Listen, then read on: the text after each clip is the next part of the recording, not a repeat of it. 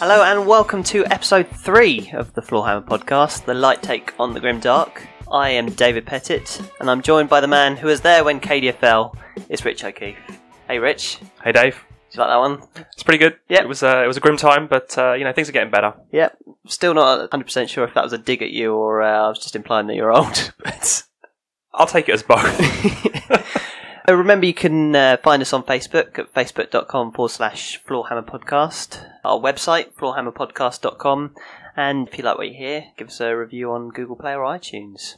Yeah, that'd be great. So, what's coming up in today's episode? Yeah, we've got a short section on hobby progress. It's not as productive as last last time, but we'll get to that. GW releases. There is. We thought Dave and I were talking off air about the Ideneth Deepkin coming out and buying us a bit of time to talk about more 40k stuff, and then they dropped the big motherfucker on us. Yes, and there's a lot to cover in that. And we get on to talking about a game played, part 2 of the ongoing Black Templars versus Orcs games that we've been playing. That was actually this morning, wasn't it? Yeah, we managed to fit it in this morning, which is great. We're both off work. And then we're going to do a little bit of talking about some narrative Necron ideas. One of the listeners made a comment on Facebook, Rob, asking if we can take a bit of a dive into Necrons, which is great because both of us hadn't read the background in the Codex yet. So no, that was very interesting. Good to get into. I'm going to go over a few ideas we've had on technology and tools that we use for making playing the game easier and smoother. And I'm going to give a bit of a hobby tip on how I do blood effects on models. Let's just jump straight in. Yeah, so as always, over these last few episodes, I've been talking about my 1,000 Suns that I've been working on. So this week, I finished the Aspiring Sorcerer for the first squad. I said I was going to use it as a reward after painting just troops, which I'm never a great fan of. I like characters, not so much monsters after painting that Mutalith. It just takes ages, but I'm not a fan of batch painting. I like painting characters, but I really want to get them on the table. So Did it help yeah, you see through the squad, all right? Yeah, it does help, doesn't it, to have something to look forward to. I'm looking forward to playing with them. So we said we were going to have 1,000 points coming up soon. Project versus project. Project versus project, exactly. So I actually laid out my 1,000 points. Saw that I've only got 3 more models to paint. That's a lot less than I have. Yeah. One of which was the Aspiring Sorcerer, I should say, who's the sergeant of the troop squad. So he is finished. I painted 4 troops, 4 Rubric Marines from the 5-man squad. So that's all your Rubric Marines done now, then? All the actual Marines, yes. So not sorcerers? Yes, so I've got the second Aspiring Sorcerer, who's I've undercoated. And then big man himself, Araman. Nice. Yeah, so he's gonna be finishing off my 1,000 points. This 1,000 point list. Oh, tell a lie. Actually, I remodelled because we're going to Warhammer Fest in a few weeks' time. Oh yes. And I was going to pick up the Siren Contempt Dreadnought. I think it's called. It's the 1,000 Suns. So cool. It looks awesome. It's the 1,000 Suns specialised Contempt Dreadnought from Forge World. So I was going to pick one up for free postage and backing. Always a win. Well, at 12% of the price of the model, it's definitely a win. Exactly. Yeah, so I'll pick one up from Warhammer Fest, and he'll go into the 1,000 points, and I'll drop Araman down to an Exalted Sorcerer, etc., etc. Because of that, I've actually put 2 Chaos Spawn into my list, which is controversial. Their rules on the surface, as long as I don't get shot at, they're fine. In combat, they're beasts. Well, probably literally. I think you want to hope that people focus on your troops as targets, and then the spawns can get stuck in. On the flip side, if they're shooting Chaos Spawn instead of my Demon Prince, my Mutalith, my Rubric Marines, then I can't complain but too much. But you didn't buy the box set of Spawn, did you? No. So I routed, I speak about this every episode, but my Tomb Kings, rooting through my Tomb Kings. And found 3. They called the Sepulchre Stalkers. Sepulchre? I don't know. Yep, one of them. So they are basically the snakes, the bone snake. They look ridiculously cool, and they're one of the models that I think I'm saddest that the Tomb Kings lost. Like, the chariots were looking a bit old and not so great. But those guys and the big Necro Sphinx thing. The Ushabti were cool as well, but they were always like metals or fine cast, because those were plastics, those sepulchral stalkers, and it sucks that they're gone. Yeah, I mean, they look cool. They were plastic kits, like the Necro Sphinx was a plastic kit, or yeah. So I think they'll fit in nicely as a summoned spawn with the theme that you're going for. Yeah, exactly. So I can either have them as part of my army, or I can have them as summoning units. Some of the psychic powers and boons turn people into Chaos Spawn. Yeah, and you have to have the model and the points set aside, yeah. Obviously, I've never played the Thousand Suns, so I don't know if they're going to work or not. I've done a base concept. No, they're cool. Like they're popping out the sand. Yeah, so I'll spread them back down and paint them up in the sort of bluish colour scheme of the Thousand Suns to tie them all in. But that is all I did for Hobby Progress this week. So although it sounds like a lot, which is usually a lot for me, it's not so much in the last few weeks. Kind of hard pressed to rival last time when you smashed out like more than half the army in 2 weeks. Yeah, I was on a proper hobby high. Yeah, I've been a little less productive than you. But I've been on holiday for a week, so, family holiday, don't get a huge amount of time for hobby, but I did take some stuff with me. I managed to finish painting my Nurgling bases, which was great. They're just such cool models. I really love them. They're just mental, basically, because they're all like dancing and capering around, climbing on each other. I'm really impressed how they've done them in like layers, the models, so they look like they're climbing over the next layer, so in sort of 3 layers. Oh, they're not all sort of one... No, they're not all one moulding. There's like a front, a middle and a back section. You can mix and match them, and they're like climbing on top of each other and pulling each other's guts out and all sorts of... Nice. And they all look a bit manic, so... No, they were really fun to paint. I only did 3. I might do some more, because they've got cool rules and I like the models. But I also managed to assemble 30 Plague Marines, which was a bit of a chore. I've only got 10 more to do now, but because I was on holiday, I was kind of relaxed, so it was alright just sitting there scraping mould lines whilst the TV's on, etc. So yeah. You were the one that chose 60. I know. I know what I did to myself, but that'll be, once 10 more are done, that's my whole 1,000 points built, and the painting, as we've discussed before, and you've seen the models, they're really quick and easy, so... You got another 60 for 2,000? Hell no, I'm going to ally some Death Guard in, I think, for 2,000, because 1, the models are cool, and 2, I don't want to do any more Plague Bearers. Yeah. I'm done. Well, the Death Guard models are awesome as well, so... Yeah, that's true. And I did a bit of background reading as well, which was cool. We said we were going to do the Necron bit, so I did some background reading on the Necrons. Also on some of the other armies, I thought I'd just take a bit of time to read some... Learn the rules. So... yeah, they're very funny, thank you. And I don't know if it counts as hobby progress, but I started really getting into the new Dan Abnett Majos book. Oh, the new Eisenhorn. The new Eisenhorn one, yeah. It's a compilation of all the short stories and then the new Eisenhorn stories. That's I'm going to class that as hobby progress. Yeah, perfect. All right, do you want to get on to talking about the GW releases? Yeah, there's a lot to talk about. Yeah, so what have we got? I think we'll get first onto what you really, really want to talk about, and it's not the FAQ. It's after your on and on rant last time about Alfarius, they've now shown the Alpha Legion Narian Terminators. Yeah, the detailing on these guys is ridiculous. Yeah, I mean, like all of the Forge World. So I love the Forge World 30k stuff. Or Heresy, Horus Heresy, whatever you want to call it. I'm never going to play the game because it doesn't interest me that much. But the models are nice. But these guys are like off the charts on as far as detail is concerned, because like all the little scales carved into the armor.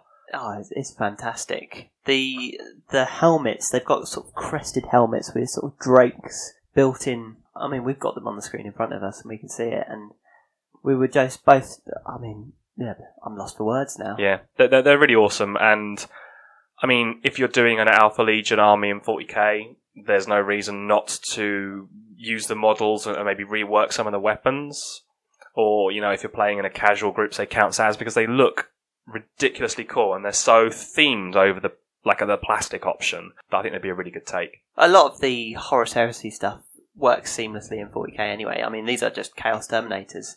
Yeah, give them different weapon options. That's the thing, it's the weapon options, trying to match them up. You could slap a couple of bolters on, or I suppose combi bolters for Chaos to make up what the weapon should be. But I think most of the time, friendly terms, you can lose those cool axes the models comes with. As long as you've got a bolter, it's clearly a shooty Terminator, i.e. Storm Bolter, Power Fist, because those are your options. So, yeah, no, I think they look really awesome. Yes, I think that was it for Games Workshop releases, wasn't it, this week? Yeah. Or there could be that massive thing that's turned the internet upside down. Well, the hobby-related internet upside down, which is the FAQ. Did you see the community post that they did? The fans that are looking for the FAQ, and then their servers when the FAQ launched, and it's like a world being detonated. I watched the live reveal on Facebook actually, and they were just talking, and then someone whispers in their ear, "Oh, by the way, the servers have gone down." So many people going to the community side. Yeah, which I think is a good thing. Like.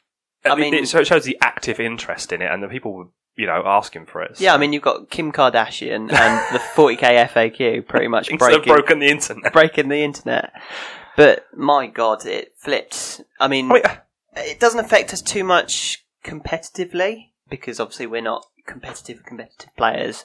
But, I mean, even our game today, I have a battalion. And, yeah, you had command points coming out your ears. Yeah, I mean, do you want to sort of start off with that one? I suppose that's the one we can start with, is the command point increase. For battalions, it goes from 3 to 5, which is great. Yeah. Brigade 9 to 12, so if you're playing Guard or some Eldar maybe, but not a lot of people are taking brigades because filling out the other non-troop slots cost a shed load of points. It is a lot easier for those sort of horde armies. Yeah, anything with cheap units in the things like fast attack and heavy support that let you do that. Yep. But I think that the 3 to 5 for the battalion is really good. Personally, again talking about the Nurgle project that I'm working on, I now don't have to add a battalion of Death Guards to make sure I've got lots of command points, because the Nurgle battalion gives me that. I can just bolt on the cool stuff that I want to take and don't have to worry so much about leaking command points. I mean, from a game point of view, I can suddenly use stratagems that I didn't have to. I couldn't use before. I mean, all of my command points were used for re-rolls or the occasional interrupting combat. Yeah, I think it just gives you. It lets you use another, like a 2-point stratagem is now added basically, or it lets you do a 3-point stratagem and not feel like you're using half your command points on it. Because I did the orbital bombardment in one of our games before, and it was utterly rubbish, but it cost me 3 command points. So yeah, I think those are going to help out, have just more options to use the cool stratagems, which is more fun, so I'm all for it. Yeah, I mean, the way they sort of sold it as part of the Facebook Live event was they were trying to sort of reward expensive armies that struggled points-wise to fill out the battalion. They were trying to sort of give them a better incentive to do it, to fill it out. So going from 3 to 5 command points, they've suddenly got 8 command points to play with. It's a big incentive over just 4. Yeah. So, like, if you take like a Vanguard or something like that. Then, exactly. I mean, it's the one that they mentioned with the Custodes, because they're so expensive per model. If you filled out a battalion, that's pretty much most of your army. Yeah.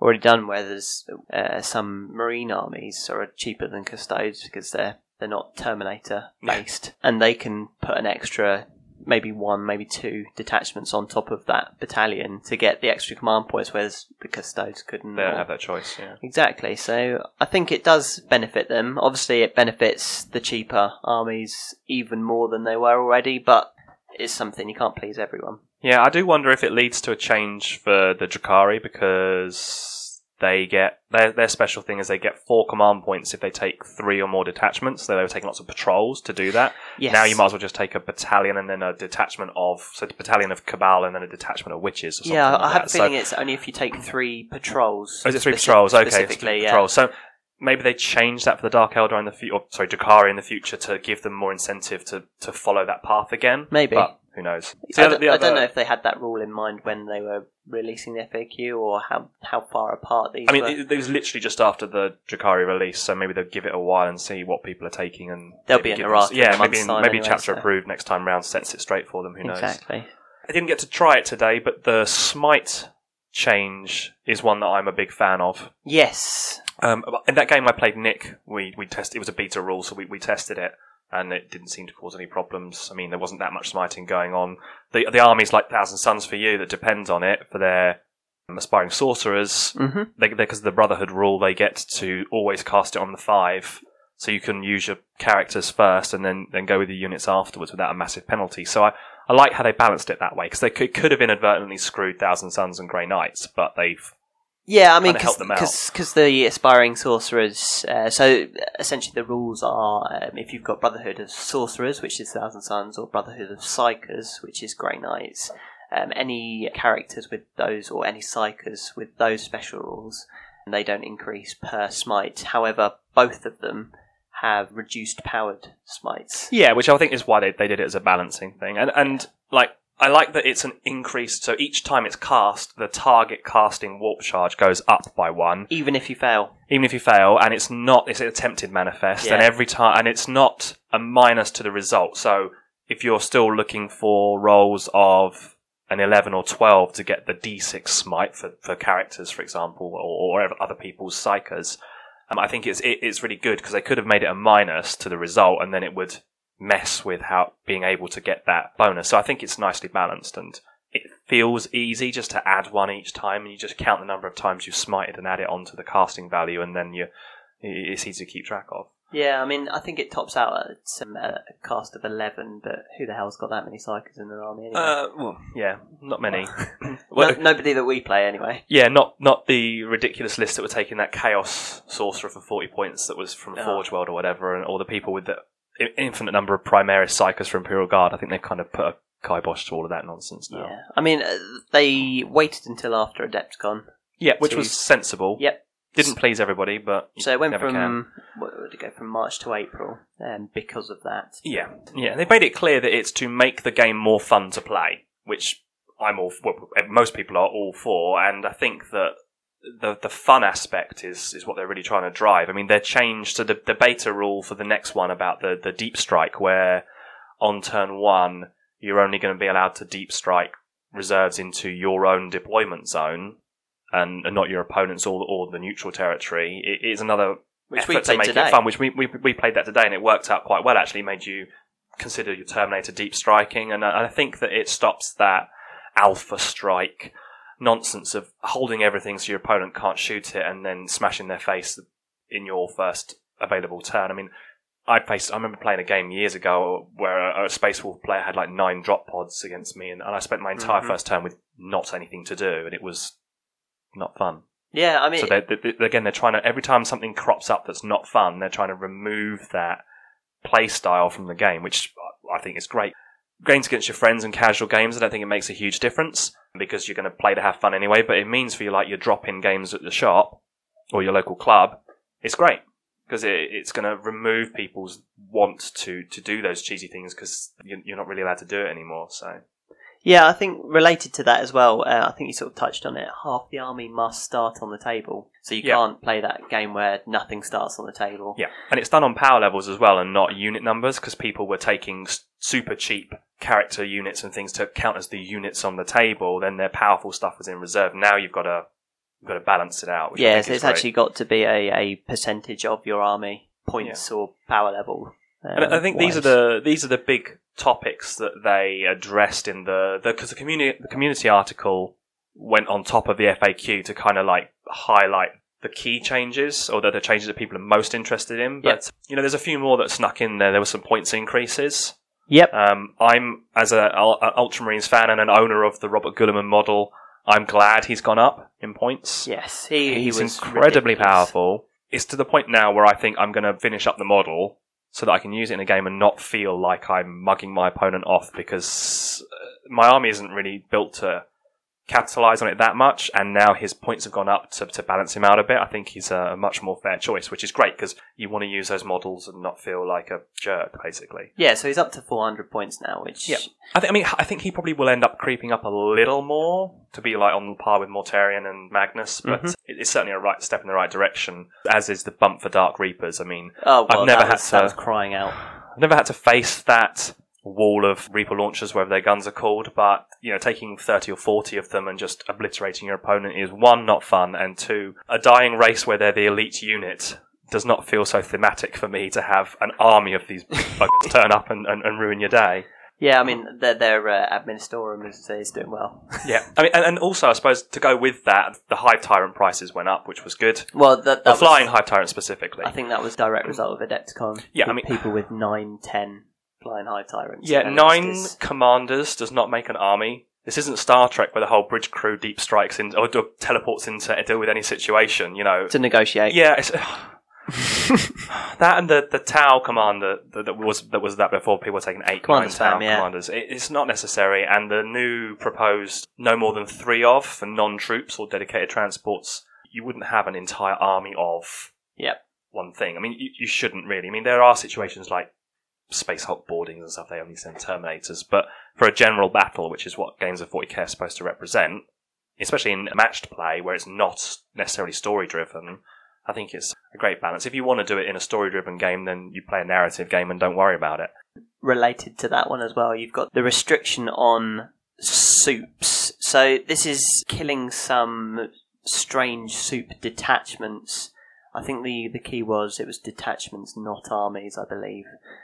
Where you can't have the keyword Chaos, Imperium, Eldari, Ynnari, or Tyranids tying up units together. So you can't have Custodes flying commanders with Imperial Guard troops and Space Wolf, Thunderwolf cavalry in the same detachment just because they've got the Imperium keyword. Yeah. So I think they were trying to get rid of that. I mean, I've not come across that specifically. I mean, I've come across inverted commas Imperial soup lists where they've got a detachment of, well, yours. Well, our last game, Grey before, Knights, a detachment of Death Watch, and a detachment of Space Marines. Yeah, makes sense from a as long as point of you're view. not playing a dickhead, you're. Sorry about that, Dave. Yeah, I did lick you in the eye. But no, I mean, as long as you're not playing someone like that, that is fine. You've got Space Marines assisting Imperial Guard in the fluff all the time. Sorry, the Astra Militarum in the fluff all the time. So we can say Imperial Guard. We don't work for Workshop. Yeah, they must get really annoyed by that. I'm sure people have been like 20-year veterans just frustrated. Well, I mean, they're constantly calling the Drukari, the Dark Elder on the stream, and the Eldari. It's impossible to get away from, I think. Yeah. So those were the major topics that the community team called out, but I did notice a couple of little extra changes they slipped into the rulebook. If you actually go in and look at the full... on your reading glasses. Oh, thank you, Dave. Not that old. I just, zoom on the screen so the text gets bigger. You go in to actually look at the FAQ PDFs that they give, and thankfully, every time they do a new edition, they highlight the changes for that edition in pink, so that you can read them, which is great. But the things that I noticed is they've now changed the reinforcement rules so that units that arrive by reinforcement cannot move for any other reason after they've arrived. So I know a lot of people were... The classic one, or the classic, is warp time, so from Chaos, or for Dark Hereticus discipline, so people would deep strike their demon princes in, or summon them, or they would use Terminators, Chaos Terminators, and then they would fly up behind them with some form of Psyker, and then warp time them to get a free move, so that their charge was almost guaranteed. Yep. And they're just putting a stop to that now. Yeah, I mean, again, it stops those games where someone has a alpha strike and completely wipes out your army. I mean, you've got a demon prince that drops in with his malefic talons. He warp times himself, gets in, screws up your elite unit. Great, you've just bought a unit, and say if the guy is an idiot and they use 2 or 3 of these demons, they can do 1 a turn. Yeah, there's all sorts of unfun shenanigans that they've taken out, which is a great thing to see. And the other one that really caught my eye was units that get to fight more than once. So I'm thinking things like Khorne Berserkers. Yep. Can no longer charge into a unit, murder it. Well, they can still do that, and they will. But then they can't consolidate into a unit behind and then butcher that unit because they didn't declare a charge against it. So they've clarified. It's not Warhammer Fantasy. No, there's the second line of troops. They can't fight again against them if they didn't declare a charge against them. They can tie them down, but they can't fight them again. They can tie them down. They can tie them down and force them to fall back next turn, because you're going to want to against Khorne Berserkers. Unless you're bloody Ultramarines. Oh, yeah, they're fall back and shoot, so it's not a problem. But it's not punishing people for putting their units too close together, and you having to have the 3-inch consolidate gap between your first line of bubble wrapping and all that sort speeds of up the game as well. Yeah, it speeds up the game and removes the arguments over what can and can't happen. So I'm glad they kind of slipped those things in. It makes it a lot simpler. There are some more refined changes, but if we just covered the FAQ updates, we'd be here all day. But I mean, generally, I think it's been fairly well received. There are a couple of people griping because their armies are going to suffer from 1 or 2 of the changes. But again, like you said, just adapt your list and adapt the way you play. And in the end, it's all being done for the purpose of more fun. So I really can't complain about that. I'd like to say all armies have more than one way of playing them. Yes. with the exception of some that are specifically geared to a specific tactic, like Genestealer cults, Cult Ambush, but then they allowed them to carry on doing that. Exactly. As the exclusion, yeah. Because that's their jam. Yeah, they can come into your deployment zone turn 1 and not face that restriction, so... And if you're solely relying on that tactic, then I think you're playing it wrong. And they just seem to be removing all the single-minded linear tactics from the game to kind of make it a bit more varied and tactical, which from everybody's perspective should be an improvement for the game. So yeah. Anyway, that's enough about the FAQ, especially it's getting a bit too sort of into it and competitive. Yeah. Do you want to move on to our next topic? Yeah, I mean, we got a Facebook request from Rob Bailey to talk a bit more about the Necrons after our brief discussion of the Codex last time. And just some ideas about how we could use them in narrative games or how we would use them in narrative games. So Dave and I had a kind of a chat about, well, we both went away and read the Codex. Very interesting. Not the whole thing, cover to cover, but I found the intro sequence, the intro parts of the Codex really good because they gave a great background flavour for Necrons. And I used to have a Necron army like 10 more years ago under 3rd Ed Codex, maybe? I don't know. It was a while ago. It was 4th. But they still phased out back then. So they had a vastly different background from what they have now. There's a lot more flavour and interest to them now. They've talked about all the different dynasties and the characters are coming through rather than just being mindless robots. They've now got character, which I hadn't really realised. But yeah, as I say, just reading the intro sections of the Codex really gave a great idea of how much the story's been developed while I haven't really been paying attention to them. So we sort of talked about how we could do some army theming around some of the different aspects of the Necrons. Yes. The first one that pops up to everyone's mind is and I suppose this is the old school view of the Necrons, is that massive host of warriors and immortals and the unrelenting horde of robots. It's a quintessential old school view of Necrons, that they're just this implacable advancing phalanx of warriors there is no escape from, which I think is cool. Like, I know they've got more character now, but I still like that idea that you just cannot escape them. They will keep coming. They will kill you. Yes, I mean, they are basically the undead of the 40k universe. They pop back up. I mean, rules-wise, they do pop back up, and it's highly frustrating. But that is all part of the Necron lore, and it's brilliant. It's frustrating when you're playing against it, but the actual I mean, it's less brilliant. Frustrating than it used to be. Yeah. The rules used to be worse. Now they've balanced that. That sort of army of a host of warriors really does, led by overlords and maybe a sprinkling of some elite units, really does bring back the old image of just the no escape. Army. Well, like you said, it's like the unrelenting phalanx. It's cool. Marching towards you. Yeah. And then some of the other ideas were looking at some of the special units. So they give a lot more background on the special units. So I thought what was cool was the tomb spiders and the wraiths and the scarabs are like described as the early awakeners when a tomb world comes back to life. Yes. Because they're there to caretake the awakening of the other Necrons. And I thought it would be cool to have like an army themed around that, where they are your army is the first line of defense that the tomb world has against any invaders, because it's those that are already awake or are just awakening.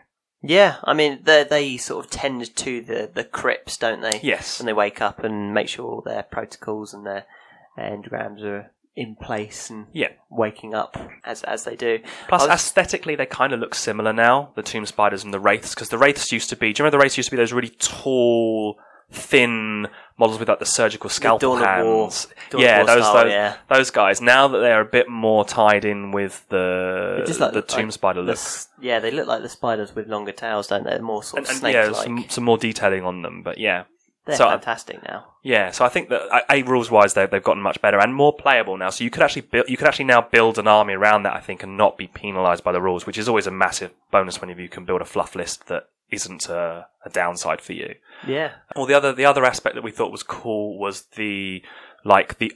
once they're awoken, you've got the overlord that run, the overlords that are running the Necron army. They're the commanders, and having them and their like loads of Praetorians as like their personal bodyguards, and the Lich Guard, I think that'd be cool to have them and their personal bodyguard. A unit at least in the army. Yeah, a unit or a couple of them to sort of. They pick apart the battle. I mean, it's described as like they pick a part of the battlefield where they need to intervene the most, and that's where they that's where they go down and start fighting, where the fighting is thickest, basically. I think that'd be a cool theme for another army as well. They are just cool. Yeah.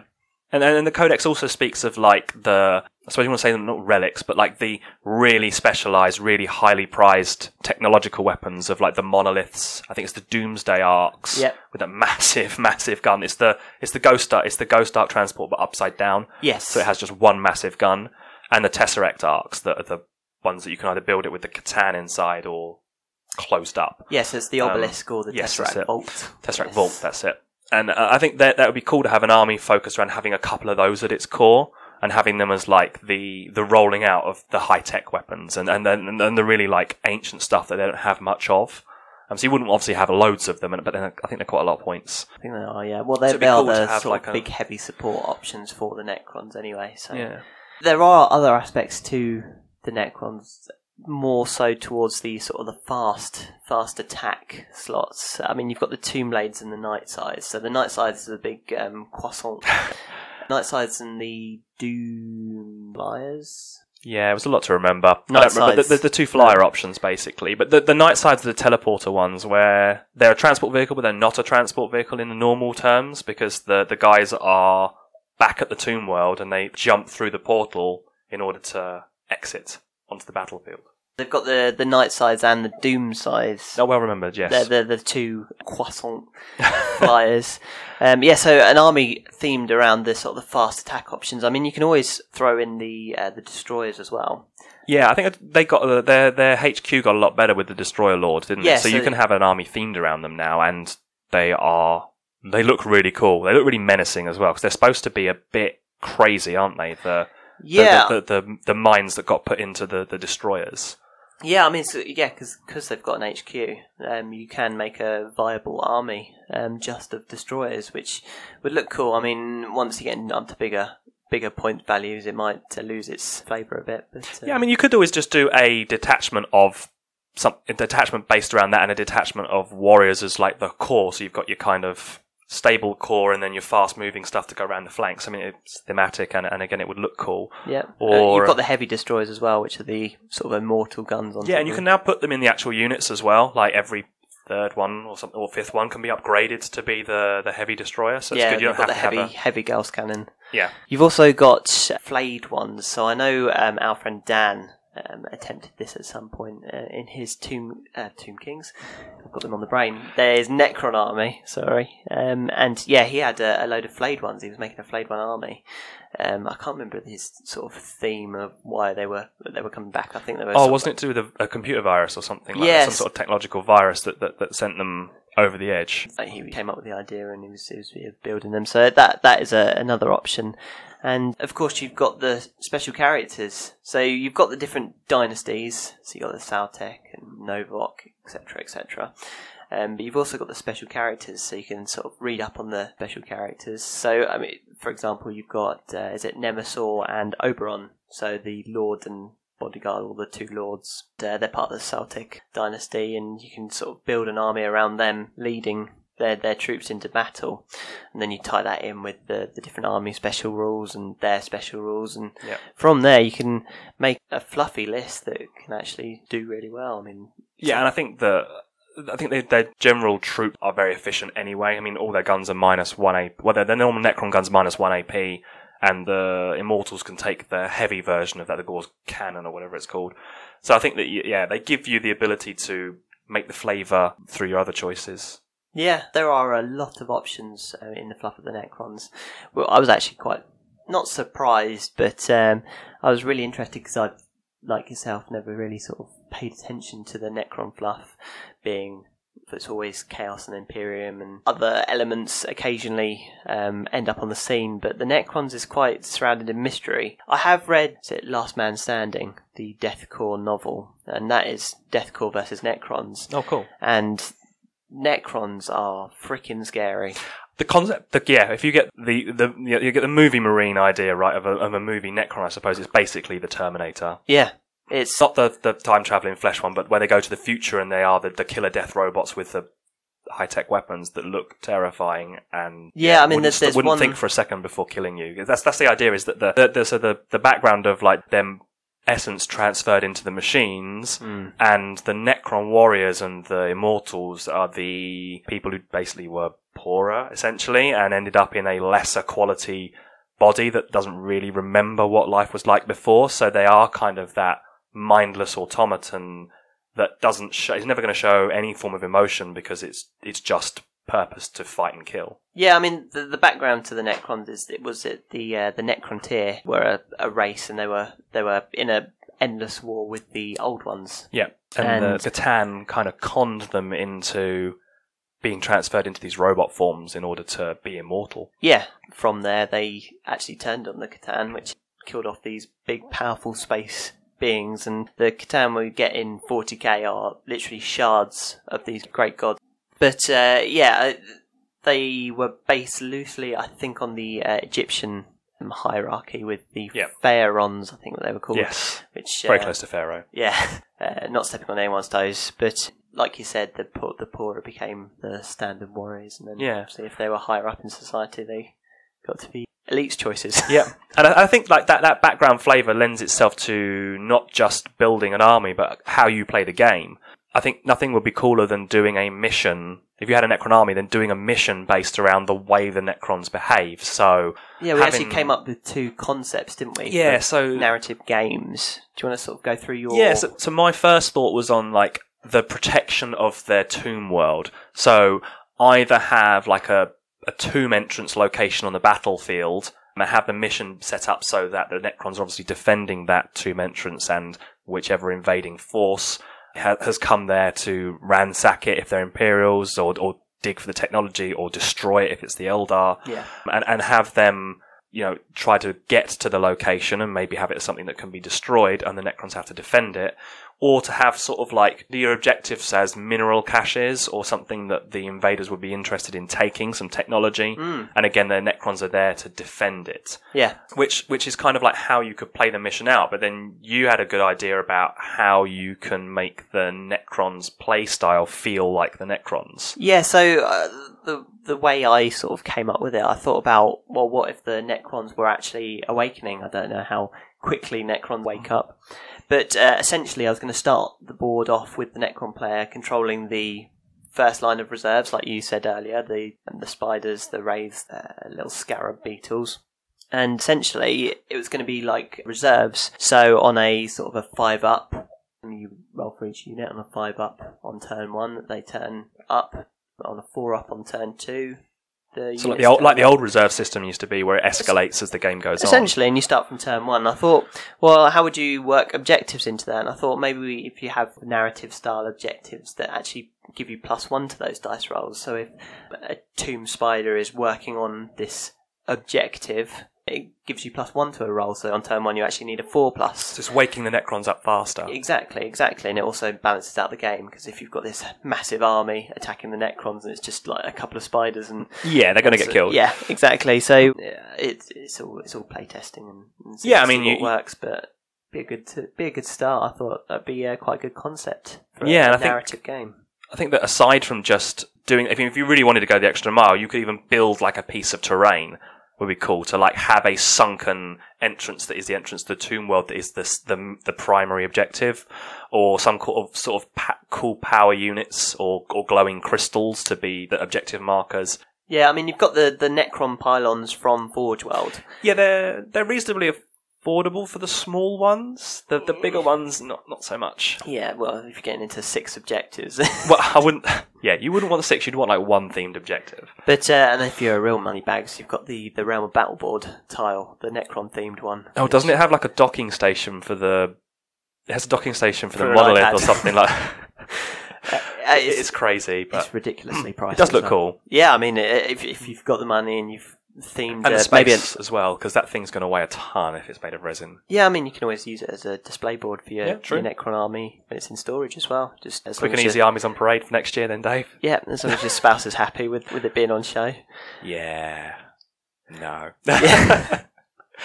But right. That was our thoughts on how to sort of narratively play the Necrons and concepts for games played. Yeah, and thanks for the suggestion, Rob, if you're listening to this, because I would not have read that opening parts of the Necron Codex and read that background without a prompt. So yeah, it was really good to get into. Yeah. And speaking of narrative games, shall we get into our Black Templars versus Orcs round 2? Yeah, so you said it was round 2.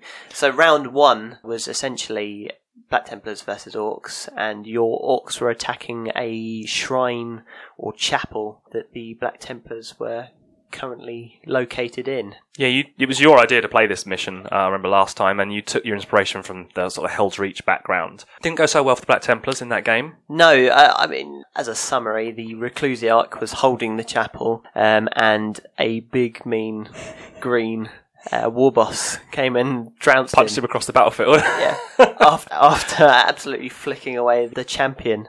Yes. For that crusade. So the Orcs absolutely overran the Black Templars after a very valiant defence, I have to say. Oh yeah, of course. But yeah, they were cut down. Yeah. So essentially, the setup for this game was Helbrecht himself, was obviously a very important Shrine World, was coming to quash this Orc invasion.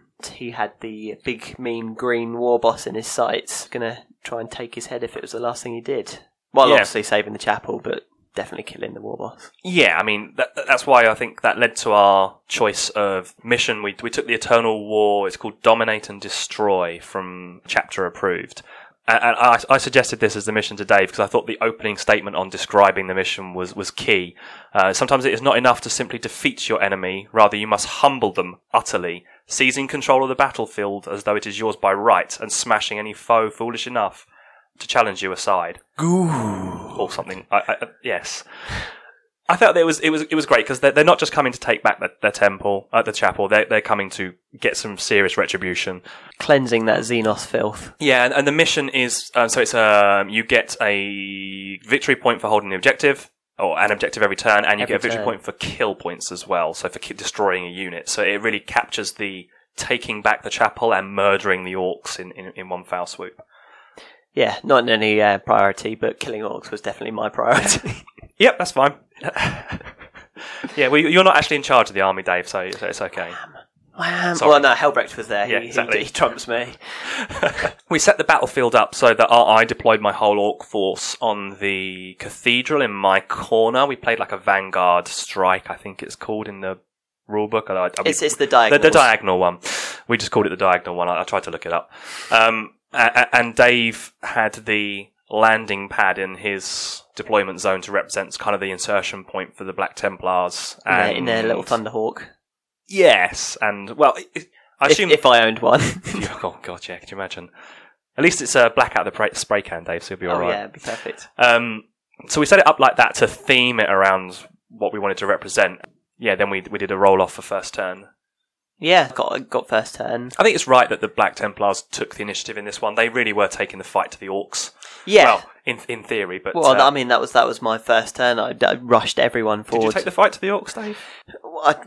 Yeah. I tried to, but my shooting sucked. I could not hit a bundle with a banjo. It was useless. Anti-infantry against vehicles were hitting like nobody's business. Yeah. Couldn't wound, obviously, because they're anti-infantry. Heavy weapons couldn't hit at all. And I like that a lot of it came down to the -1 from moving and firing a heavy weapon, which was one of my favourite changes moving into 8th, that instead of this stupid snap shooting, I mean the vehicles never suffered, but like the snap shooting idea of hardly ever hitting, now that -1 just takes the edge off your heavy weapons when you move, and it really... Well, it really helps when you can't roll a 4 up. Yeah, statistics aside, I mean... Several times during that first turn, you were like, oh, do I really want to move far forward? Yeah, I need to take the fight to the enemy, so you move forward, but you did actually have to end up paying a price for that in terms of successful hits with your las cannons, etc. Or lack of there. Or complete failure to hit, yeah. It felt painful on the other side of the battlefield watching you just fluff roll after roll, but then sometimes that happens, right? So, well, let's not beat around the bush. Exactly the same thing happened in your first turn, and I can't complain because it balanced everything out. My shooting phase. I mean, you expect a crap shooting phase with Orcs anyway, unless you've gone for the million big shooters, etc., because they're at some point volume of dice wins. But like, you know, I completely fluffed with my kill cannons on my battle wagons, and every gun that could have done something didn't. Out of 3 kill cannons over I think we played. The first turn they missed. We played 3 turns. I think you hit once. I hit once across the whole game. Yeah. With one hit, not one round of hitting, one hit. Yep. They were abysmal. However, the Mega Dread, which is the Forge World big Death Dread with the massive cannon and the spinning saw arm, ruined some bikes, which was fun. They were hiding around the corner. They were. It was a Jurassic Park puddle moment. Vibrating puddle. What the is that? Yes. That thing's horrible. Like, it's a bit hit and miss on success so far when I played with it, but when it hits like an absolute freight train. Whenever we've played, I've tried to kill it right off the bat. Which is maybe why it hasn't done much. Succeeded first game, and yeah, this game... Yeah, and the Orcs are a work in progress army for me, because they're only half painted, but I did get to try their new stratagem for the first time in that first term, and it was okay. It's the More Daka stratagem, which I think is... They gave Orcs one stratagem, right, and I think it's a massive flavour hit in terms of Orcs are happy to squeeze the trigger until all the bullets are gone, and just point it vaguely at their enemy. So the rule is on a 6 up, on a 6 or higher to hit, you get to make an extra shot. Essentially what Flash Kits have as a unit-wide thing. Yeah, they get on a 6, they roll a 6. At the end of the shooting phase. So they can shoot again. So it's kind of like I think there are a couple of like other stratagems for armies or like warlord traits that do something similar, but I think Grimaldus gives it to Black Templars actually. Yes, in combat, that's right. But it wasn't very good because I rolled a couple of 6s because you always roll a couple of 6s, but it's an extra shot, not like it counts as an extra hit. When you're hitting on 5s and 6s anyway, like a couple of extra shots doesn't really translate into any extra firepower. So I felt like for one command point, and I used it on the looters as well, I didn't really do that much. Well, you rolled a 1 for how many shots they get, so... I re-rolled that with a command point, I think. But yeah, I mean, they did a bunch of shooting. I think they got 2 shots each at the end results. It's 20 shots, and then I got a couple of 6s and a couple of extra shots, but it didn't really do much. So It was a bit meh, but I think that was just turn 1 was a bit meh, to be honest. Well, I mean, when the Orcs finally get their codex, they'll can't have, wait. 20 strategies I might actually finish from. painting the army when they get their codex, Yeah. but well, don't hold me to that.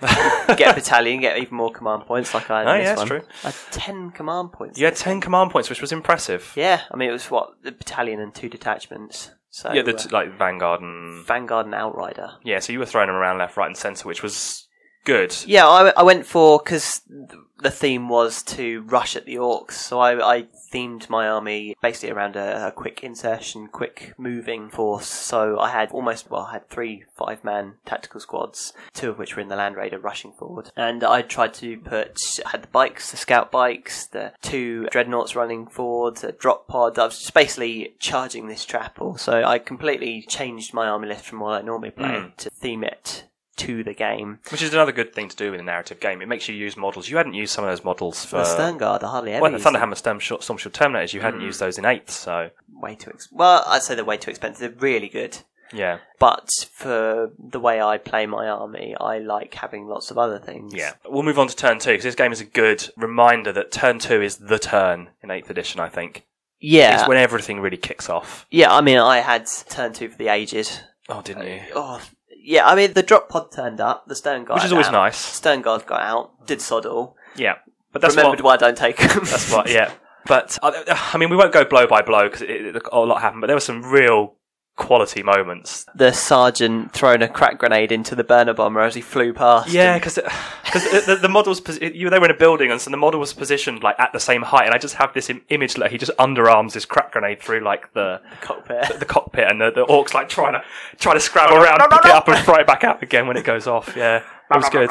It was that was fun. And you didn't have so much other success with crack grenades, though, did you? Oh, Dave. Johnny Crack Grenade, the sergeant that, I mean, if he'd survived the game, he would have been, he would have been tossed out into space. Yeah, so just to set the scene, there was like a massive crush in the middle of the battlefield, which was, again, thematic. It was your Land Raider, Helbrecht, and all of his buddies it was versus... about 2,000 points out of the 4,000 points on the table. Yeah, versus Gazgul and his Mega Knob bodyguard in their transports driving at each other, and you really wanted that charge, didn't you? Well, it was down to 1 wound. So the battle wagon was on 1 wound left. So I done a load of wounds, pinged a load of wounds off because they're scary. I mean, they have the same number of wounds as a Land Raider, but they albeit a 4-up save. They got a 4-up save, but they're like half the price, so you expect that. Yeah, so they are easier to kill, but I'd got it down to 1 hull point or one One wound. wound. Sorry. Well, actually, you suggested it. It was You're like, throw a crack grenade, Dave. What's worse that could happen? Look, if you're going to fire a bolt pistol at a vehicle, always throw a crack grenade. You Yeah. wanted to destroy it. I did want to destroy it, but You didn't want it to explode, did you? I did not want it to explode, and I did not want it to explode with the consequences that happened from this explosion. Oh, it was epic.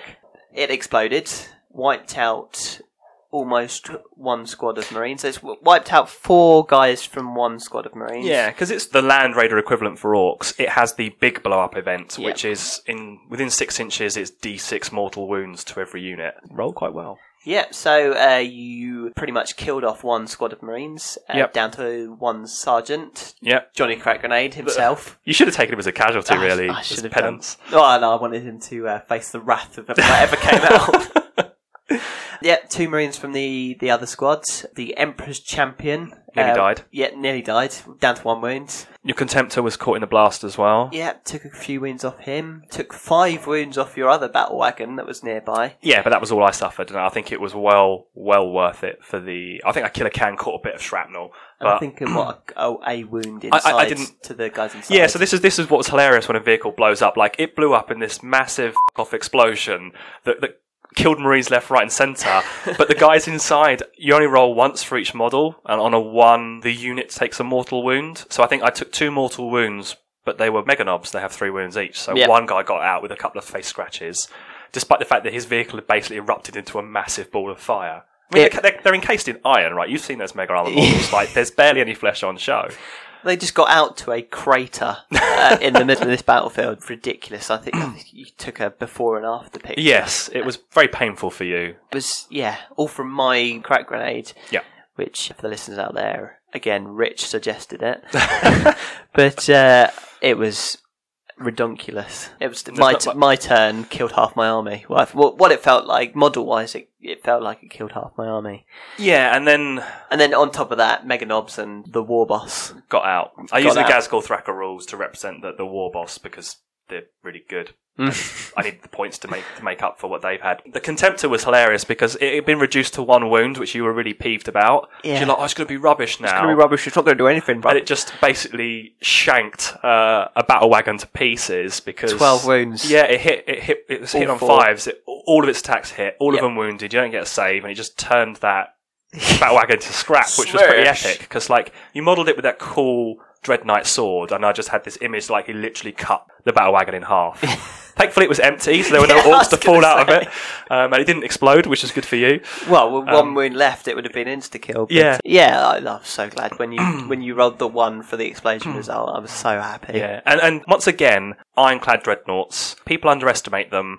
And I remember that game you played against our other friend Dave, where you were like, "Oh, it's just an ironclad," and it went around ruining your army because seismic hammer. There's a flat 5 damage. It was killing Starweavers left, right, and centre Yeah. from Harlequins. And in this game, it boldly charged that Mega Dread. Yes. Because that thing's nasty. I failed to hit twice, so bearing in mind he's only got 2 hits through, Yeah. 10 wounds from his Yeah. flat 5 damage. Plus, you used him as the carrier for that ability, for the ability Wisdom of the Ancients. Yes. So you can spend a Stratagem, command point stratagem, and it gives them the ability of being a captain, so the reroll ones to hit. Not that it helped. Not that it helped, but I think it's a it cool was there. option. This is why, I've never used it before because I've never had the command points to do it. yeah, and I've always used command points for re-rolls and interrupting combat. I mean, to have an extra 2 is, essentially 4 because of the other 2 detachments as well. you could just start using all these cool stratagems Yeah. like that to get a little bit. And you don't mind taking a risk on whether it matters or not because you've got quite a lot of command points. And in the end, he just straight up smashed 10 wounds, taking it down to basically 1 wound and barely functional. Don't underestimate Ironclads.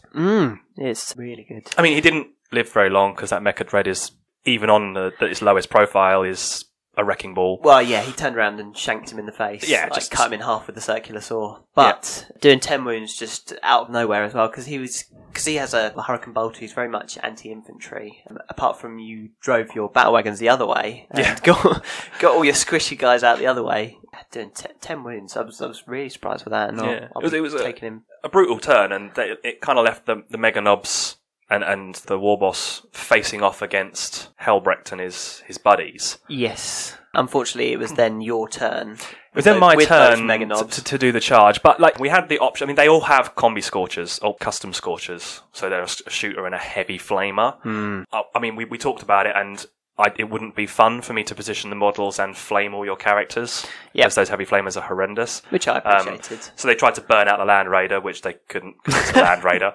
And then, I mean, I had a bit of a crap shooting phase after that, but again, Orcs, you don't expect much. But then the big clash happens with the Warlord on Warlord action. Oh, yeah. And the Mega Knobs charging into the poor old Emperor's champion and his mates. And I think this comes down to the command point buff again, because by this stage of the game, you're usually down to like a handful of command points, but you still had like 6 or something. So I think you were down to 2. I was down to 1 or 2, and you had like 6. So I really had to worry about the core stratagem of interrupting combat. Yes. 2 command points, you can go even after someone's charged. Yeah, I mean, so I fought with Ghazghkull or the war boss first to try and slice Helbrecht in half with his 8 attacks or whatever it was, the 7 attacks or what he has on the charge, the war boss, and yeah, it turns out that Iron Halo is really good. Suddenly all my 4+s turned up. I think that's where I used one of my command points, because I had so many, so I passed 3, re-rolled 1, passed that one as well, no damage whatsoever. You could be so much more liberal with the re-rolls, which is what's really good. Yes, yeah, because usually when you've got 6 command points, you use up 3 in the first turn, and then you've got 3 for the rest of the game, and then you have to be really choosy about what you choose to re-roll and whether it's worth it. But like you said, I still had about 6 left. Throwing them around. Yeah, great. I could re-roll that, and I didn't mind. Worked out in my favour, obviously. Yeah. Also, I massively underestimated how good he would be in combat, because I'm like, he's got a sword, so he's not going to be that devastating, but that sword is strength 6. I have taken him in 8th edition once, and he was in the side of a Land Raider for most of the game, and came out and fought a vehicle or something. So I'd never really used him properly in anger, but my God, is he good in combat.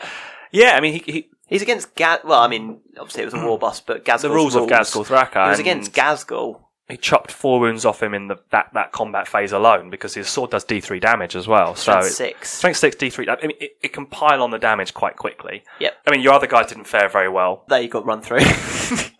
Not the Emperor's Champion. You did do the interrupt combat. Yes, yeah, I did attack with the Emperor's Champion. I think he was still reeling from the explosion that almost caused his costly demise. That was. But you got to. I mean, I remember you used it to cut down a Mega Knob, which then meant there's a lot less attacks coming back. And I think that's where that stratagem really comes into its own. It's like sometimes because you've been charged, your opponent's picked what to charge, right? So they know what they're going to be able to kill. But you can use it to like do damage limitation and sometimes let characters live, or I mean not for the Emperor's Champion in this case, but like other things. You can use it to kind of.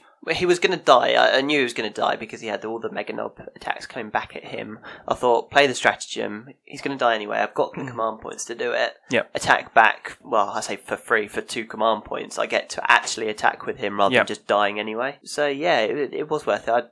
I did manage to kill off one of them as well. Yeah, and I think the other thing that I thought was interesting that you took the Space Marine Banner Bearer. The Emperor Ascendant. So usually I take the Crusader's Helm, which is the Black Templar specific relic, which increases the bubble effect of the wearer from a 6-inch bubble to a 9-inch bubble. So it essentially adds on 3 inches to bubble effects. So chaplains, lieutenants, captains. Getting a total of 18 inches is a lot for a lot of their ability buffs. Yeah, so usually I take it on my lieutenant to have a 9-inch bubble of re-rolling 1s to wound. But no, this time I took the Banner of the Emperor Ascendant. So it's on a Chapter Ancient. So the Chapter Ancient, for those who don't know, is on a 4-up. When one of your models dies, they get to shoot with one of their weapons or fight with 1 attack, as if it was their shooting or fight phase. Yep. What the Emperor's Ascendant banner does is has a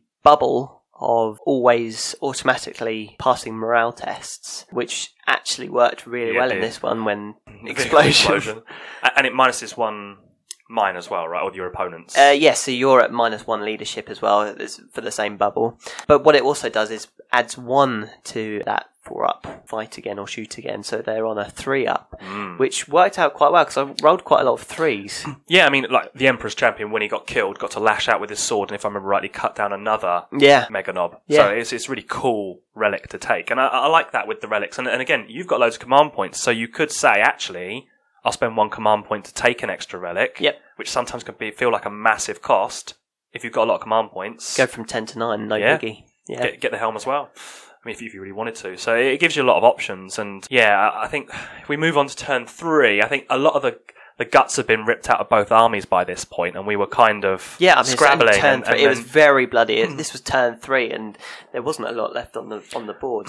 No. But then, I'd forgotten you had Terminators in reserve. Aha! Oh boy. Deep striking in. No, sorry, teleporting in. Teleporting. With the Black Templar army trait of re-rolling charges. Managed to re-roll a charge, got into... Well, it was my last battle wagon at that point. Your last one, yeah. So I had 6 wounds left, I think it had. So I charged with this Terminator squad that turned up. They overkilled it massively because Thunderhammers are ridiculously good. Flat 3 damage is... Yeah, I raved about them after that game versus Nick, and they really are good in 8th. Like, that flat 3's... vehicle or Mega Knobs. Oh yeah, I was terrified about them fighting my Mega Knobs. just insta-killing them per wound, basically. Or... Yeah, they killed the battle wagon actually really well. And then Warboss and loads of knobs spilled out of it, which was a bit scary, especially as it headed into your turn. Yes, I mean, the other thing to note is that the heroic moment, I did like the Lieutenant and the Chaplain just charged into the chapel on their own. Yep. From their drop pod insertion and cut their way through flash kits, which you're terrified of after the time that they multi-shot your... Twice in a game, you rolled a 6 and they shot again. Yes, on a 6 they shoot twice. But they're very squishy, but when they shoot, they shoot. Yeah. And those 2 guys just murdered their way through that unit. The heroes of the Imperium, right, they should be able to do stuff like that. But again, the Chaplain's Crozius was just smashing them for 2, because it's 2 damage. Yep. The 2-win models just them. Yeah, made a mess. I did like we forgot to mention your Storm Talon, the most underrated unit in the Space Marine Codex. I think it's so good. Yeah, every time I take it does something really well. So I take it with the Twin Assault Cannon and the 2 las cannons for 100 and... I can't remember how many points it is. But that loadout has done me well every single time I've taken it. Yeah, because in this game it was able to las cannon up a battle wagon, and then its assault cannon just hosed all of my looters and just murdered them in one foul swoop. Yeah, it was hovering, wasn't it? It was in hover mode, so it just sort of rose up to their level on the building and just rinsed them. I was reeling from that because those assault cannons are nasty. Just 12 shots. Yeah, I mean, well, with 8th edition, the ability to split fire... Yeah. Especially with something like the Storm Talon that has an anti-infantry and an anti-tank gun, is brilliant. And yeah, they are so underrated. So because turn 2 saw you essentially reclaim the chapel at this point. So you'd succeeded in story mission 1 of taking back the chapel. I cleansed that Xenos. And we only played 3 turns because of time in the end. But the 3rd turn kind of saw to your other mission of killing all the orcs, because all I had left at that point was Gazgul in combat with your Helbrecht, yeah. With Helbrecht and the banner bearer and the knobs that had gotten out, the battle wagon that had blown up. Essentially they were the 2 areas of interest. Those are all I had left on the board. But those knobs did put in some work. The charge against the Terminators was rough. You didn't even get to attack with your power claws. No, the power claws didn't even need to roll to attack because those Ooge choppers are damaged 2, and Terminators have 2 wounds. Horrible mess of the Terminators because they're AP -1, but because you get a shed load of attacks with the knobs, you pile on the attacks, make them take saves, and every failure was a dead Terminator, and they just butchered those the Thunderhammer Stormshield Terminators, because even if you get a 3-up invuln save, you fail a few, and suddenly the whole unit was I should have spent a command point to turn on their storm shields. I don't know. You can't start making up strategies, Dave, yeah? Not mid-game. But, they didn't turn on their storm shields and were murdered in the street. Yeah, I mean, like we said, you didn't even need to use the power claws because those Ooge choppers just... Talk of murdered in the street, though. Poor old Warboss. Oh, yeah. Helbrecht, as we mentioned earlier, is a beast. especially when you hit with everything and wound with everything and do D3 damage with each one. I mean, he's one of those characters that, like most characters, hits on a 2 and has some form of re-roll, so he almost always hits all the time. But because he's got that extra strength, because he gives himself +1 strength, his sword gives him +1 strength, he can convert so many of those into wounds. Like, he can chop his way through a lot of stuff. Well, Ghazghkull's big defense is he's toughness 6. I mean, he's got the invuln save and he's got 8 wounds. He's got a decent armor save, but the fact that he's toughness 6 makes him stand out from the crowd. Yeah. And when you're strength 6, suddenly turning 5s into 4s is a big difference. Yeah. And he just cut that guy's head straight off. Yep, just completely beheaded Ghazghkull, which was great for story reasons. Yeah, for me. Good. I mean, it left me with my second in command war boss and his knob retinue fleeing the scene. Tactically retreating. They're orcs. It's the old orc adage of if they win, they win. If they lose, they flee and fight another day to win. So it's a win-win for them. Yeah, so essentially the end game was the Templars had purged this Xenos scum from the chapel and the shrine. You've got the lieutenant and the chaplain desperately scrubbing, like the council workers trying to get graffiti off the sides of the chapel. Yeah, orcs don't do graffiti with paint though, mate. No. Let's leave it there. Family show.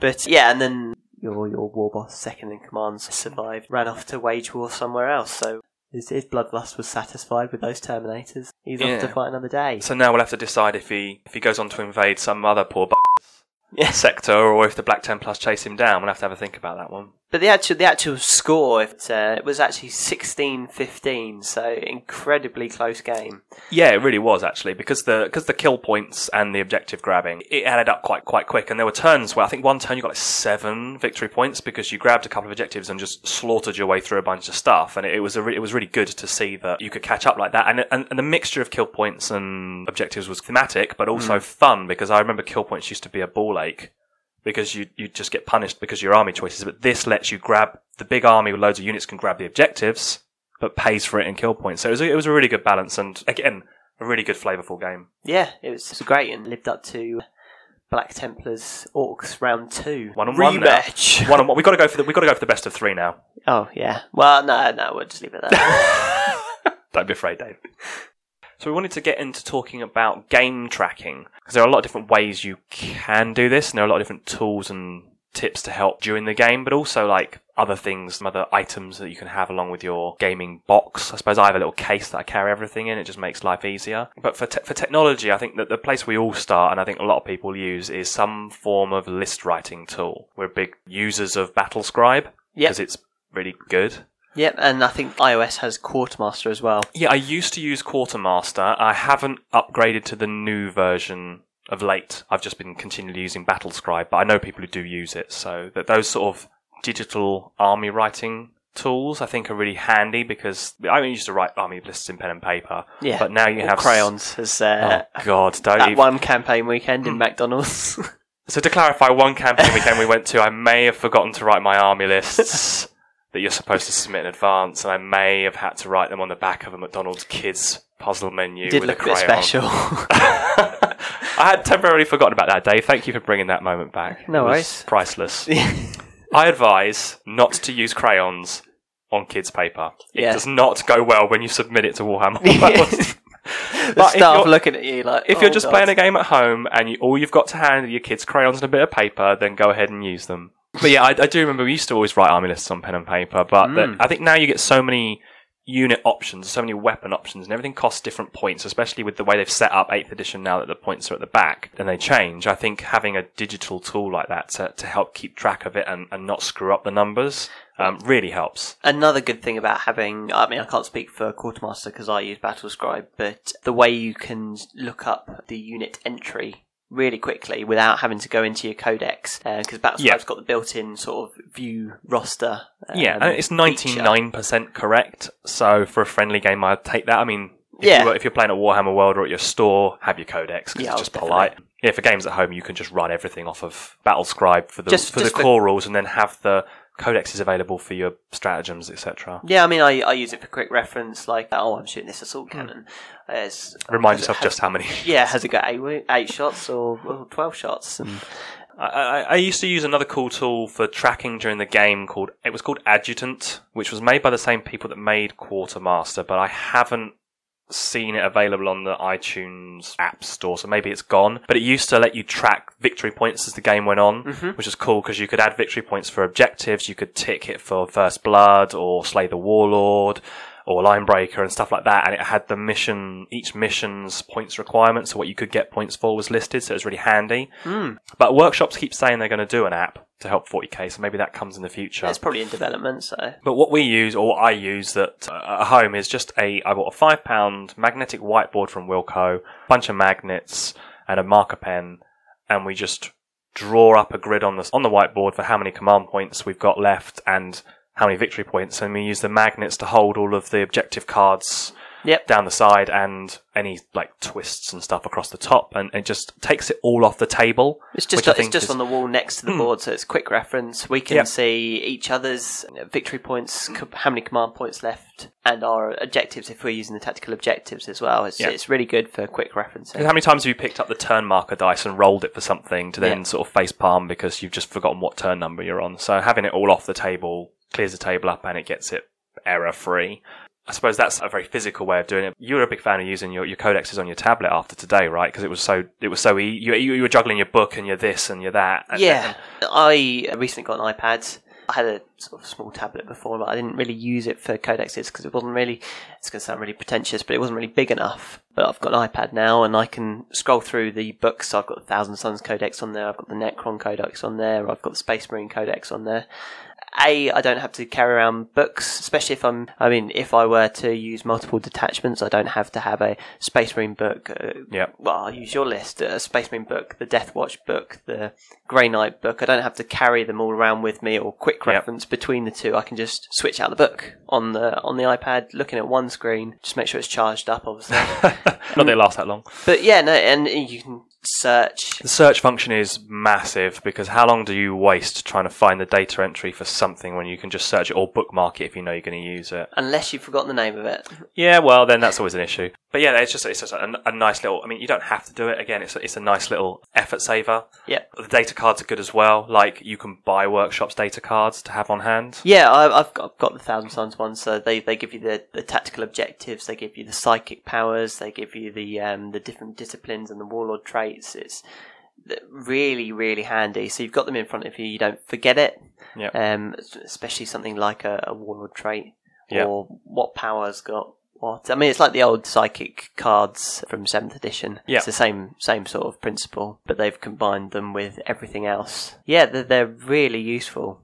And data sheets. I mean, if you've got a digital copy of the codex, you could just print out the data sheets that you're going to use for this game, or you use in your core army and have them to hand. And if you have the codex, then nothing to stop you scanning pages that are relevant, printing them into a little booklet, or maybe just printing out the stratagems that you know you're going to be able to use. There's no point printing out the kill shot stratagem for Space Marines if you don't have 3 predators. Yep. Just have the ones that you can have access to. It kind of trims it down and takes your mind off having to do too much paperwork, basically. Especially with the increased command points now, you've actually got the command you can use points them so to much more. utilise them. Yeah. And as far as like technology goes, if you are playing regularly, go out there and get a £3 laser pointer from eBay. It solved many, many line of sight discussions in about 3 seconds because you just put it directly behind the model and waving it around, you can see exactly what windows the model can see through without having to bend down or try and get to be able to see through a building. It's for a couple of quid. It was it's actually made such a difference to speeding up playing the game. Yeah, I mean, we use it at least once a game, especially when you can't get your head down because you risk being impaled on a spike or Imperials love their spikes, mate. It's all over the terrain. God. Yeah, the number of times I've bashed an elbow or speared my temple with with a spike while trying to get down onto the table to see line of sight and if someone can see through a gap. So yeah, that laser point is brilliant. It's been good. And the other pickup recently was, because I love my gaming gadgets, was some special wound marker dice from a website called Minibits. Yes. They're like 5mm dice. They're tiny little things. You can read them clearly enough, but they sit in like a little laser cut MDF frame that holds them on the face that they're supposed to be on. They're really small, so they fit on models. Yeah, and you put them on. You put them on. The good thing is you can put them on your vehicles. Like for infantry, you just stick a dice next to it in a different colour. It's easy. But like on a vehicle, there's very few flat surfaces. But these dice being tiny and having a little frame they fit in means that, I mean, you just stick them on top of a vehicle and you never have to worry about knocking it over or forgetting what wounds it's got left on it. Well, Land Raider's got 16 wounds. You're not going to stick 3 massive dice No, next you're not. to it. Whereas these tiny little ones makes life really easy. And there's no mistaking them for other dice as well. You're not going to pick them up. And they were like £1 something for 10. But you only need like to get 2 sets, and that's you done for all the vehicles or monsters in your army, whatever. Exactly, and it's dead easy. And Yeah, they fit in a little tub. We use it every time we play each other. So. Yeah, it's been really good. Thinking of tips, shall we go on to the hobby tips? Because I'm quite excited to talk about the blood effects. Yes, because you've been using them on your Nurgle, haven't you? I have. Yeah, I came to think of there's 3 different ways that I've done blood effects before. Some of them have come out really well and people have asked me how to do them. Other ones are ones everybody knows, and we'll start with that, is use blood for the blood god. Like, it's £2.50 a pot or whatever it works out to be, and it's really, really good. Yeah, so I saw your blood letters earlier, and... You mean Plague Bearers, Dave? Plague Bearers, blood letters. You've got blood on the brain now. Yeah. Not literally, don't need to I call can't get hospital. scanned. But yeah, no, I saw the Plague Bearer earlier, and yeah, no, it looks really, really good. Because I've always used. I mean, I can see in your notes you've got the Tamiya Clear. Is it Clear? We'll get onto that one. Yeah, so it's a good product. So that's what I've always used. But yeah, Blood for the Blood Gods Workshop sort of brought it out with the new sort of technical paint. Technical paint range, they call it. Yeah, and they've really knocked it out of the park with that, because you put it on any surface and it really does look like blood. Like, it's really convincing. Like, you can flick it on weapons and stuff to get like the splatter effect or streak it. But I've just used it on the Plague Bearers for all the open wounds, and I didn't need to undercoat it with any colour. I just painted blood for the blood god into the wounds, and it looks like seeping blood. Oh, okay, so you didn't have to undercoat it with red or anything like that? Just straight with. It's got a lot of red pigment in it, or red colouring in it. I don't think it's not granular or anything. It's very smooth, so it works well. I mean, if you want something that looks really good, then what we're going on to is Tamiya Clear. The Tamiya Clear, it comes in a little glass pot. They sell it in Hobbycraft, or you can buy it online. It's kind of like a gloopy, see-through red gel almost. Yeah, I mean, and it's kind of weird because Blood for Blood God's really easy to apply, but the Tamiya stuff dries really quickly on your palette, and it's very gelatinous, and it actually does. I use it straight out of the pot because of that, and it melts the paint underneath it as well. So you have to apply a layer, let it dry. Apply a layer, let it dry. But what you can do with it looks really awesome is to mix other colours in with it for like less fresh looking blood. Browns to sort of look dry. Browns to make it look dried, or if you really want to make it pop, is add blue ink or blue wash. Ooh. Yeah, because the blue effect makes it look more purpley and a blackened blood. So it looks like really old dried blood. Or different types of blood. Or different types of blood. And the Tamiya Clear, it's really weird stuff. It's in a thin layer, it dries with kind of a glossy effect. But if you really gloop it on and let it go very, very dry, it actually goes kind of like a scabby. It looks really scabby. It goes that sort of matte, dried look. Okay. So but you have to like really gollop it on and then hope it doesn't drip, basically. So you can do quite a lot with it. Right. And I don't know if you've seen people do the stringy blood effects a lot on fancy model painting, and it's not really great for. It's usually with like chaos monsters from like fancy range, or Tyranid Gribblies. Tyranid Bio Gribblies, yeah. I mean, it works best in an enclosed space, as in like in a mouth or something like that, because it's not very strong. Point to point. Yeah, point to point, and you can't have it hanging off a weapon because it'll just break. But like what you do is you mix Yoo-hoo glue. You know, the yellow Yoo-hoo tube of glue. That's Yoo-hoo glue, so it's kind of like a clear glue that comes in a metal tube. It's clear or amber, yellowy coloured. Right. I'll try and look up what other country brands are called and sort of put that up on the webpage. It's like a contact adhesive. Right. But you don't have to... Is it more trade then?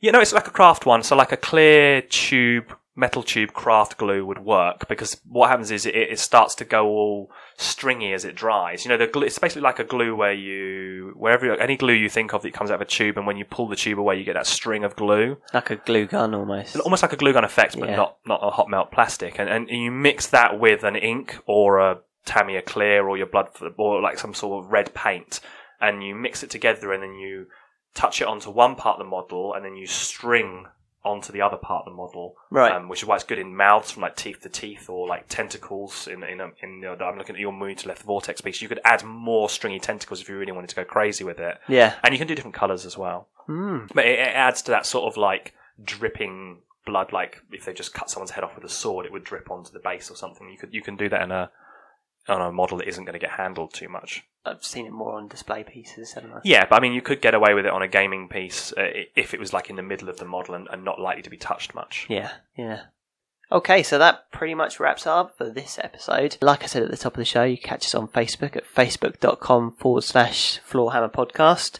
Go to the website, floorhammerpodcast.com. And if you like what you hear, leave us a review on Apple, iTunes or Google Play. Yeah, and I'm going to get some of the pictures that I took of our game up on there, and I'll definitely put some links up to the products mentioned in the hobby tips so that other people can get an idea of what to get, and if it's not in the UK, then I'll try and find some parallel products from other countries. Perfect. Right, see you guys next time. Thanks very much.